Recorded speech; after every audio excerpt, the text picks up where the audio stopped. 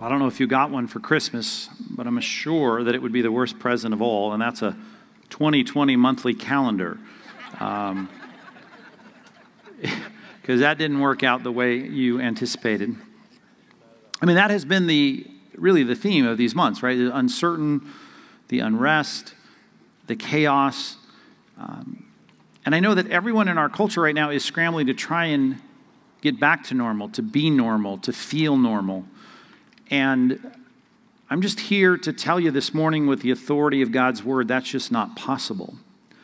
Not possible, not because we couldn't return to a schedule that was familiar and the habit of your past. It's just that the reality of the things that have surfaced in your heart and your emotions as all this has erupted in the last few months is a kind of reaction to this world that should be resident and permanent in your heart. In other words, you ought to recognize how different, radically different, and I mean, for fear of offending you, how abnormal you are when it comes to this world.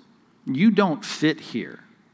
Now, if you're a non-Christian, I'm not talking to you, but I'm talking to you that really have said that you've trusted in Christ, you put your confidence in Him, that He has invaded your life, the Spirit of God has come into you, that you are a Christian now. And that you confess with the early church, which was a political statement, to say, Jesus is Lord. If that's you, if that's happened to you, life will never be the same. This world, you'll always be at odds with. You'll sense that. You'll feel that. And we ought to get used to it. I mean, as odd as it sounds, and some of the things that I'm going to say here from this text of Scripture in Hebrews 11 may seem negative, but they're not negative at all. As a matter of fact, the comparison, the juxtaposition of the positive statements and the negative statements in this passage help me to realize it's the negative part we Christians aren't good at getting comfortable with. To get comfortable with the fact that you're not going to feel normal here, that it's never going to be the way you want it to be, that it's never going to feel like this is it, finally it's the way it should be. It's not going to be that way. Matter of fact, that's the definition of sin. The way that things should not be. And that's going to be between now and the time that Christ is dispatched to take His great power and begin to reign. You may say He reigns in your life. You may say, hey, in my family, like we're all saved, He reigns in our home. But you're never going to feel at home here. I mean, you just won't. Unless, of course, this is just a cultural thing and you just kind of come in every now and then with a Christian meeting or a Christian verse or a Christian concept, and then you get back to being who you really are. If you're really a Christian, a child of the King, you are never going to fit in here. And I think all the unrest and uncertainty, all the medical stuff, all the chaos in the streets, all of that just reminds you that this is not your home. And that ought to be there when everything's just going along like it always is, if it ever gets back to that. So grab your Bibles and let me reassure you with this, because this shouldn't be depressing news. This should be a reassuring news, encouraging news. It ought to hearten you. And I want you to go to Hebrews chapter 11, if you're not already there. And I want to look at just 3 verses, 13, 14, 15. Let's go 4. 13, 14, 15, and 16. Hebrews chapter 11, verses 13 through 16, that speaks about, and we're going to have to look at some context here of who the pronouns are referring to. It speaks about the patriarchs in the book of Genesis in particular and helps us to remember that what was true of them is true of us. Abraham lived 4,000 years ago, and he has the same problem with his world that we have with ours, and it's been that way for every intervening generation, and it will be for every generation that comes after us if they are genuinely followers of the God of the Bible. Let me read verse 13 for you, where it says, these all died in faith. Again, we'll define that pronoun here in the context in a minute. Not having received the things promised. And that's when you go, oh, that's no good. I'm sad about that. Well, it is a sad thing because the things that God said would happen to them did not happen to them because God is a liar, right? No, that's not the reason. Because God's promises have a longer shelf life than we think. We want it now. We'd like to have it here. We'd like it to happen this month, this year, in my lifetime, and that's not the way the promises of God work. Matter of fact, most of the promises of God are not about the here and now. They are about the then and there, and that is where our heart should be. And even though that's a negative statement, look, they didn't receive what they promised, that should be a sad life, it says they had something internal going on that's very positive. Look at this. But having seen them and greeted them from afar. Well, to them, you don't see a promise. But it's that sense of perception. It was palpable in their minds. They said, God made a promise about something in my future, and I believe it. I'm firm on it. God is not a liar. He's proved to be faithful. That's a good thing. I greeted them. I welcomed them. I made them my friends. They were like the promises of God about the future. I know they're not here in a temporal sense in terms of time, and they're not here in a spatial sense in terms of right now, right here in this place, but they're coming. And it will be brought near. Having acknowledged, now here's the present mindset as they don't get what is promised in their lifetime. Having acknowledged that they were, two words, strangers and exiles on the earth. Strangers. You don't fit. It's an odd, which one does not belong? This one, the Christian, does not belong. The stranger. And an exile, what does that mean? That means you got somewhere else you belong to and you're going there. You're in exile and you're heading back to where you belong.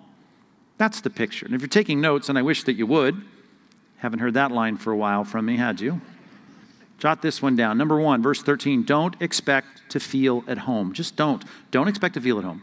Do not expect to feel at home. This world is not your home. And I think in the last 3 months, it's been easier for you to say that, right? I don't fit here. As C.S. Lewis said, that everything in this world, all that it has to offer, it basically falls short of the kinds of things that in my heart I know I am designed to want. This world is never going to do it for you. And as the ship, as I like to say, is listing and about to go down that we're on, and everyone's running around to try and readjust and straighten the deck chairs on this sinking ship, it's easy for us to fall into that. I mean, that's why we produced 460 videos for you to try and keep you centered on here's the truth, because I know you're getting bombarded with, thousands of videos from the news services and the blogs and even the Christian organizations telling you, look, let's straighten up the chairs on the deck of this ship. And I've been trying to say to you in the last 3 months, aim higher. There's something much bigger than that. Christian denominations, Christian churches, Christian organizations, Christian blogs, many of them so focused on what everyone else is focused on, because to them, that's what matters. And if we can just get that right, then we'd have it the way it should be, and then we can have a real Christian society here. Not going to work. Not going to work. Subsequent generations from Abraham have worked at trying to make this world their home and not see themselves as exiles and strangers, and unfortunately, that's always a losing proposition. Not going to work. And it's good for us just to be comfortable with that. We are not going to fix this world the way that the world wants to fix the world. It can't happen. We are strangers, don't fit, and exiles, we're going somewhere else. We don't belong here. And let me be, as long as I'm already disappointing you with this message, let me take it another step. The world right now, in the midst of all that's happening in the streets, they want to get us to see that we're all just one, right? We're all citizens of the planet. We're all one. And it'd be great for us not to think in terms of us and them. But I want to remind you that that's exactly how we should think. It has nothing to do with ethnicity, it has nothing to do with nationality, it has nothing to do with what they are all concerned about. It has to do with the fact that there are children of God who are citizens of a kingdom, who have a citizenship somewhere else. They are expats of a whole other place. And then there are people that are at home here. There are people where this world is their home. Matter of fact, this world is all the heaven they'll ever experience, and this is their life, and they better make the best of it as the deck lists, and they're working to try and make sure they can keep their lemonade on the table. That's the only world they have. Because the next world for them will be nothing of a world. It'll be nothing but the kind of reality that Jesus spoke to all the time of outer darkness, where there's weeping, wailing, and gnashing of teeth. That's the truth of the gospel. Plenty of people can find a church where a guy can get up and open a Bible and talk about, hey, let's try and use these biblical verses to try and make the world better. Let's help them rearrange the furniture on the deck. And I'm just saying, we've got to think differently than that. We have to be committed to the reality of what it is to be Christians, to say we don't belong here. Now, am I trying to thumb my nose at the world? No, I want to be a nice guy. I'd like to, if I see someone trip on the deck and they've fallen over, I'd like to help them back up, put them on their chair. All of that, that's good. Be a good citizen. But just realize this, you don't belong to this world, and you never had. And here's one reason why it's us and them. Not only because Jesus said it was, but because this world is under the domination and leadership of someone who is antithetical to the God that you worship this morning. Absolutely antithetical to that God. Matter of fact, when Jesus was tempted in Matthew chapter 4, and Satan came to him and said this outlandish statement, if you'd bow down to me, I'll give you all the kingdoms of the world. You might be thinking, when you did that, how in the world do you think that you possibly could give Jesus all the kingdoms of the world? What is implicit in that offer? Implicit in the offer is you must have control of the kingdoms of the world. Here he is saying, hey, just be a vassal of me. Just be a co-regent of mine, and I'll give you all of the kingdoms of the world. How do you think you can get off being the guy who can offer the kingdoms of the world to someone? Because, as Jesus made clear in John 12:31, he is the king of this world. Jesus calls him the arche, the ruler of the world. He is the one in charge of the world. Now, Satan, by the way, does not like you. Right? He's fine with his own. I mean, he still comes to kill, steal, and destroy and causes chaos in the streets. That's the enemy that runs this world. And any chance to erupt with that kind of rebellion, he's going to make sure that his kids do that. And I mean that as clearly as I said it, because that's exactly what 1 John 5:18 says. You have children of God and you have children of the devil. That's what Jesus said in John 6. It couldn't be clearer in the Bible. We don't like to think that way, but it's us and them. That's what it is. And it will always be us and them. Those that belong to another kingdom, that hail another king, that say Jesus is king, he's Lord, and those that fit in here. And all I'm saying is that difference between who we are and who they are is so clear because the enemy runs this world. Paul came along and said in 2 Corinthians 4:4, the God of this world blinds the eyes of the unbelieving. The God of it. He enlists this Greek word theos. Theos is the word for God. He says the God, the theos of this cosmos, of this world. That's an amazing statement. That Satan, think about that, is the God of this world. He's orchestrating it. He's organizing it. He is at work now as the spirit within the sons of disobedience. Paul said to the Corinthians, hey, you may be living there in Corinth, which is the crossroads of the ancient marketplace world. There's all kinds, I've said many times, it's the Orange County of the ancient world. And in that he says, but you have not received the spirit of the world. I came to you and preached the gospel. You received the Spirit of God. They've got a whole different spirit than you. Now, in a culture that never wants to have you sitting in a place where a guy stands up behind a lectern and says, it's us and them, I'm telling you, it is us and them. Well, let's fight. Jesus said, if my kingdom were of this world, my followers would fight. We have weapons of warfare, but it's not weapons that the world has. The Bible's very clear. Our weapons are philosophy and argument. We're destroying and demolishing these concepts and these thoughts that are raised up against the knowledge of God. That's our job.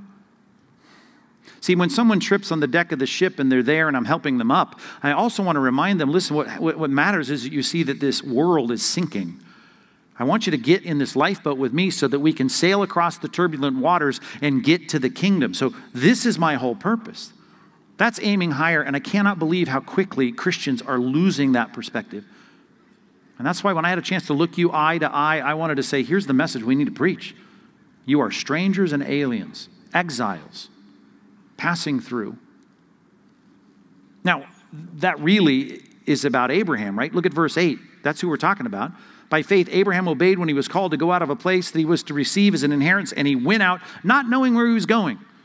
And we have to work really hard to figure out just the basics of what God is going to do in the kingdom, right? We write books and we do our best trying to figure out what's it going to be like.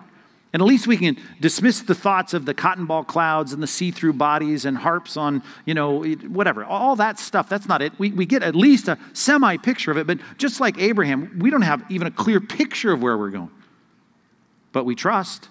Verse 9, by faith he went to live in the land of promise. You think, well, he got there. No, he didn't get it because he was a foreigner there. He lived as a foreigner, living in tents with his son Isaac and his grandson Jacob, who are also heirs with him of the same promise, and that is, I've got a kingdom that's coming for you. Do you know that the piece of real estate that was promised to Abraham, the only piece of it that Abraham ever owned was the one plot of land that he was buried in? That's it. The rest of the time, he's intense. No one handed him the keys to the Ferrari and the mansion and said, here you go, welcome to the promised land. They said, nope, you're an alien here. You don't have rights here. You're going to come in and you don't fit in with us.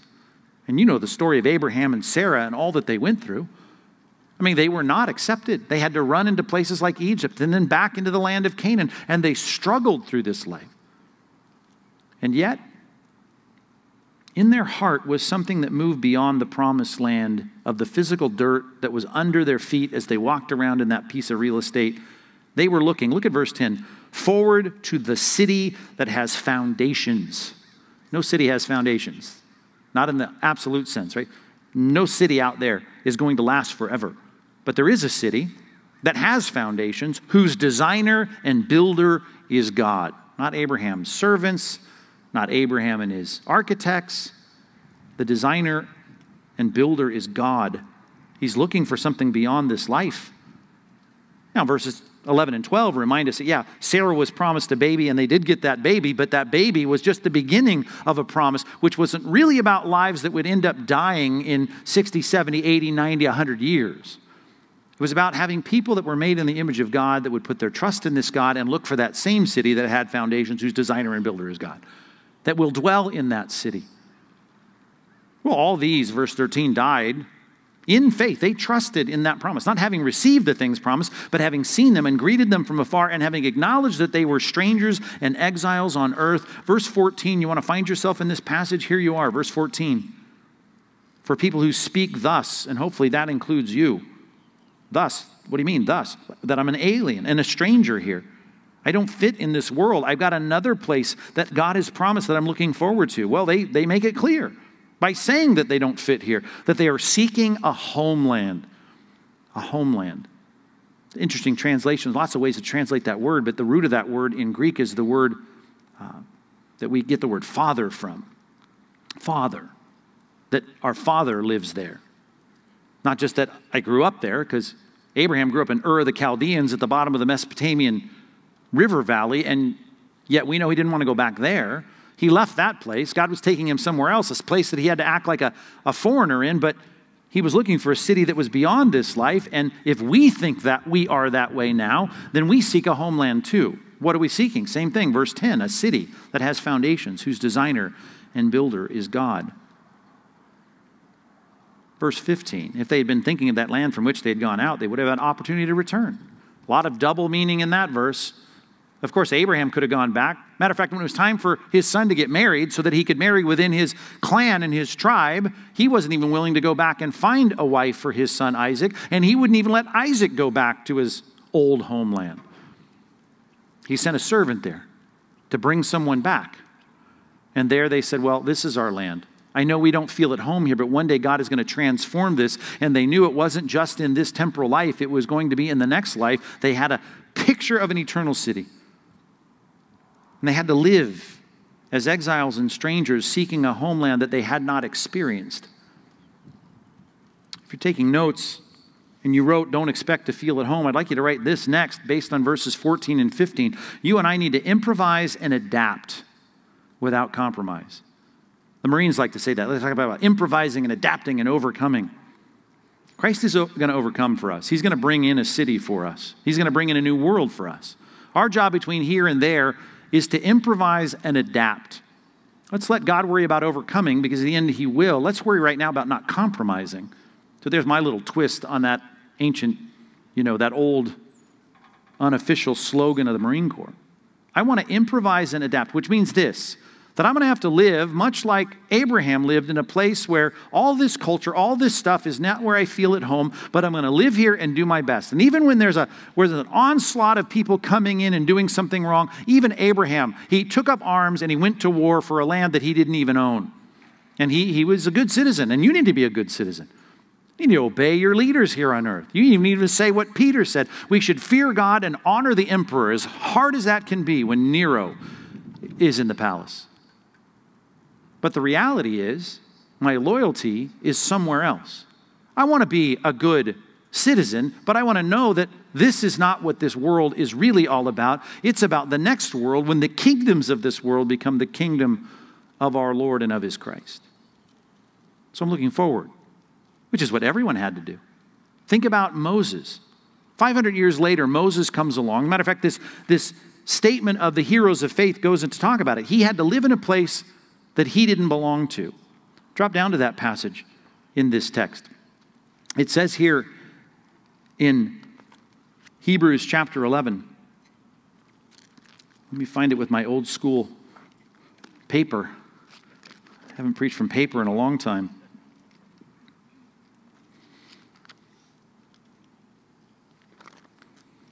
Won't this be great when I get back to electronics?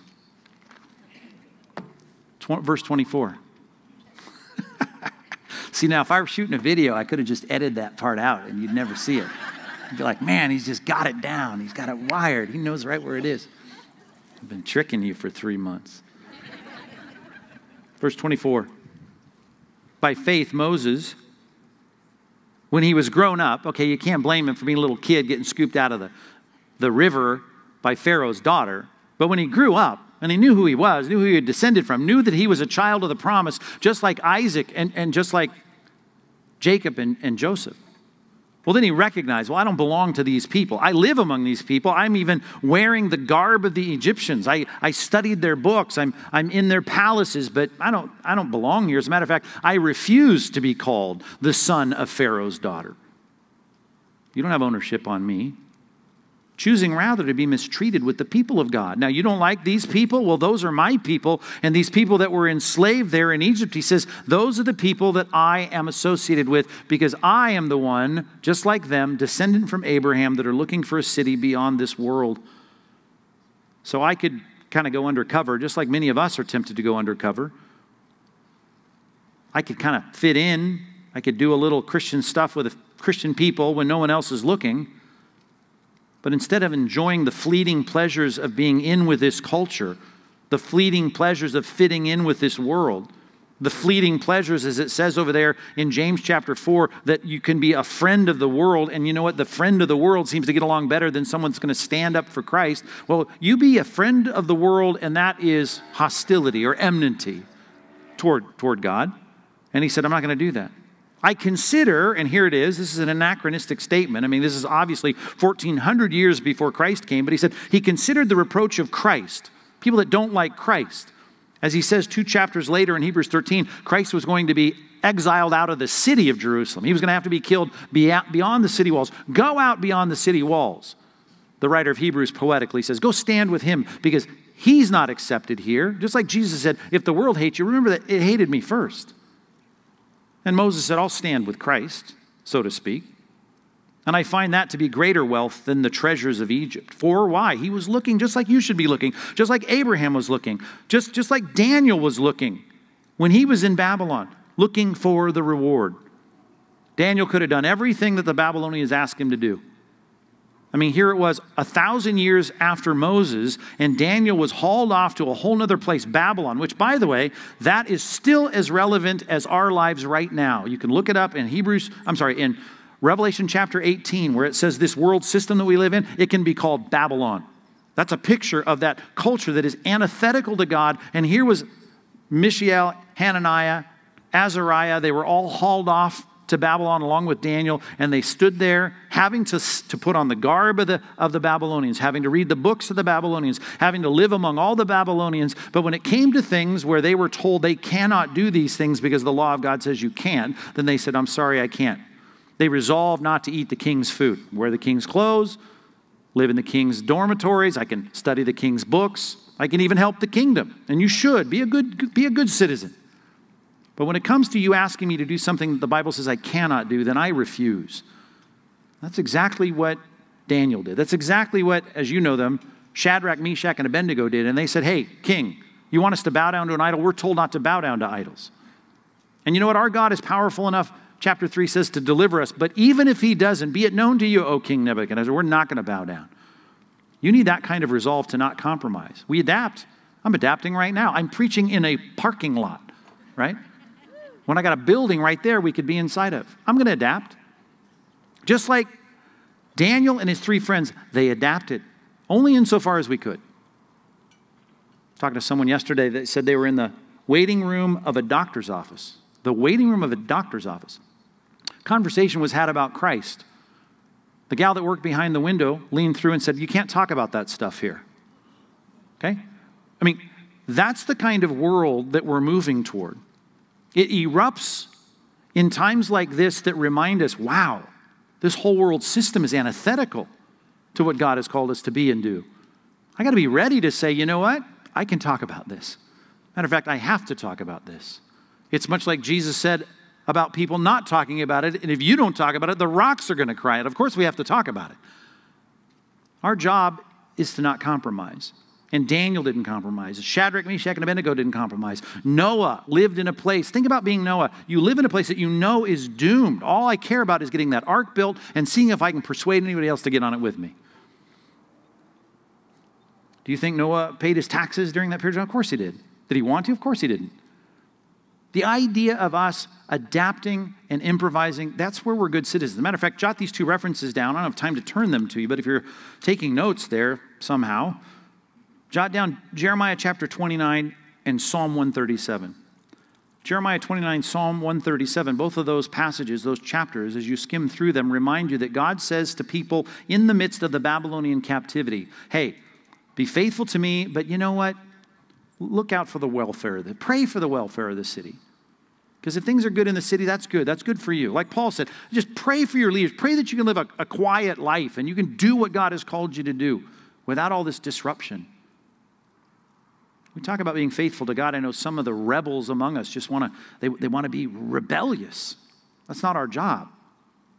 Our job is to be good citizens, but to recognize that when it comes to our ultimate loyalty, our loyalty is to God, and that means sometimes when you push us too far, we're not going to take that next step. I'm not going to eat your food. I'm not going to bow to your idols. I'm not going to shut up about Christ. We improvise and we adapt without compromise. We could go back. We could fit in. It's a good cross-reference for us to study, I suppose. That Revelation 18 passage. We can live in Babylon and start acting like Babylon. Or James 4, we can be friends with the world, but we end up being adulteresses before God. So we'd prefer rather not to go back. We want to keep looking forward. We got to live among them. I know it's an easy statement. You learned it as a new Christian, right? We're in the world, but we're not of the world. That's a harder thing than you might think. It's easy to say. We're in this culture, but we're not of the culture. That's a tough thing to do. But if we do it, let's end with this, verse 16. There's a great prize that's held out to us. Verse 16, but as it is, they desire a better country. I love the fact that it's they. It's in the present tense. We're not just talking about Abraham, Isaac, and Jacob. We're talking about you. We're talking about every Christian that reads this chapter and sees themselves as strangers and aliens looking for a city that has foundations whose designer and builder is God. Those people, they desire a better country. That is, I'm not talking about you moving up in this world, getting a better seat on the listing deck of a sinking ship. I'm talking about the country that we're going to go to once we get in that lifeboat and head across to the kingdom. If you desire that better country, that's a good thing. Therefore, if you have that desire, and I wonder how that desire is doing in your life right now. If that's true, then God is not ashamed to be called their God. For he has prepared for them a city, the Bible says, that will be your homeland. Talk about the fatherland, the land of the Father. It's going to come out of heaven, it says in Revelation 21, like a bride adorned for her husband. Right now, you should live in this world knowing it is not my home. But you have a city that has been prepared for you. If I go away, Jesus said, John 14, I'm going to prepare a place for you. And if I come again, I'm going to receive you to myself, that where I am, you may be also. That context of a hope of an eternal home ought to be the desire of your heart and mind. And if so, then God's not ashamed. As a matter of fact, you can flip that over. That makes God proud. Jot that down if you're taking notes. Number 3, we need to make our King proud. When you said Jesus is Lord, you became a Christian and you said that?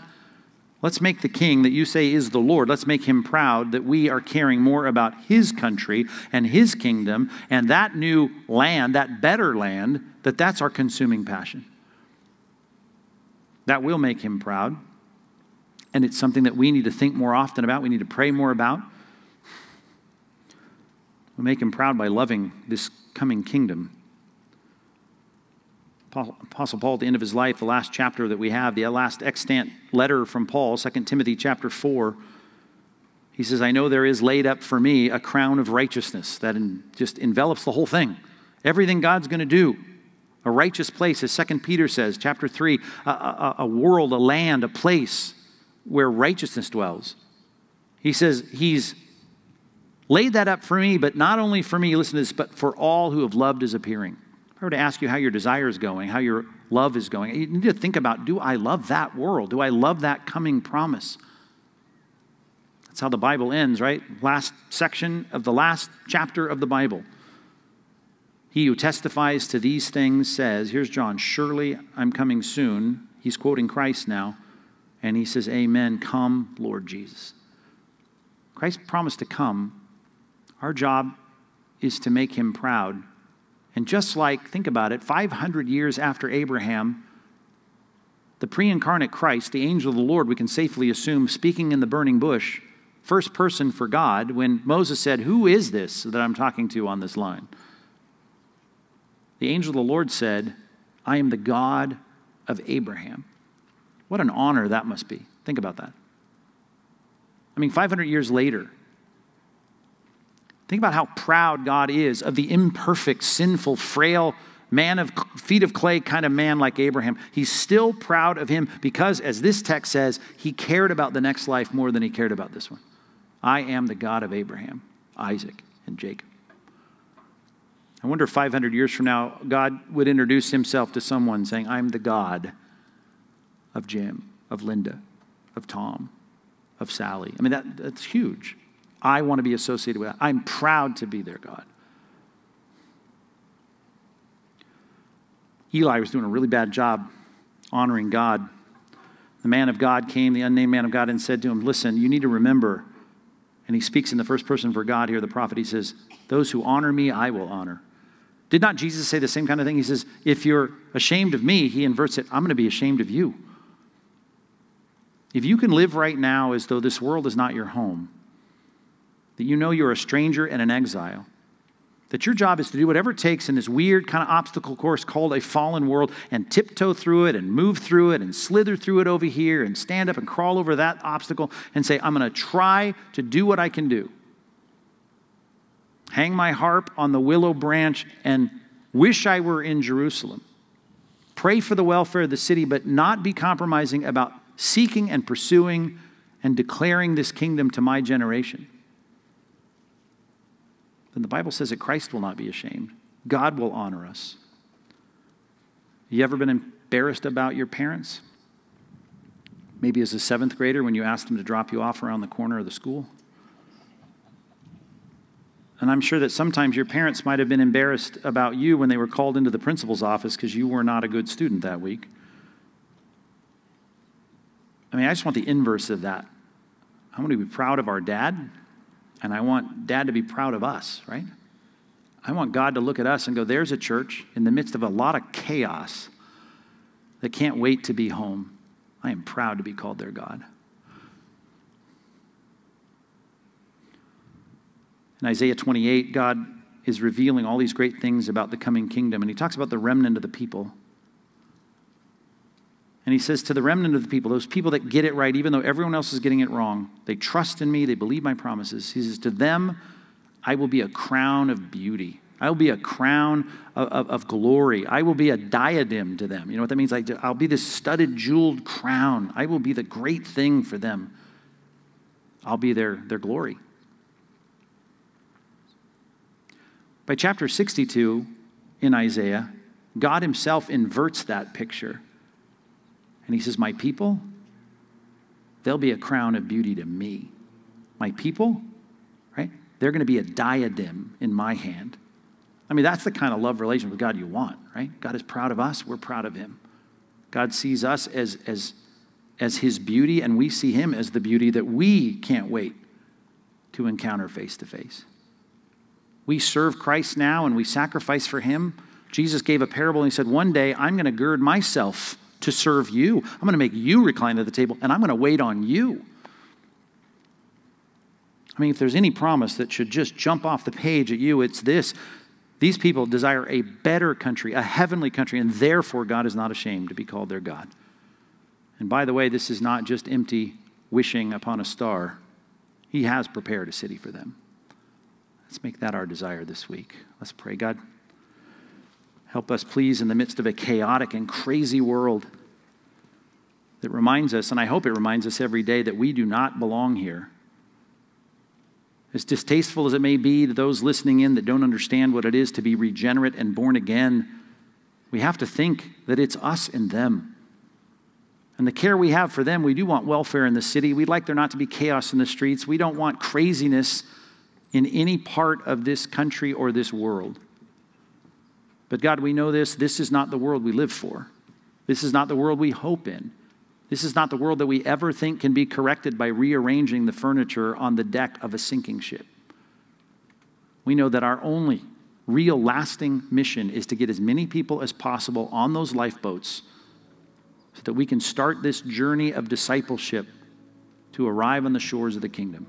So that you can say to us as we approach that, as the promises are greeted, even as we get in that lifeboat, as we launch toward the kingdom, to be able to recognize that you will say to us one day when we see you face to face, enter into the kingdom prepared for you from the foundation of the world. Thanks that you've prepared a city for those of us that sit among this crowd right now that have put their trust and hope and confidence in you.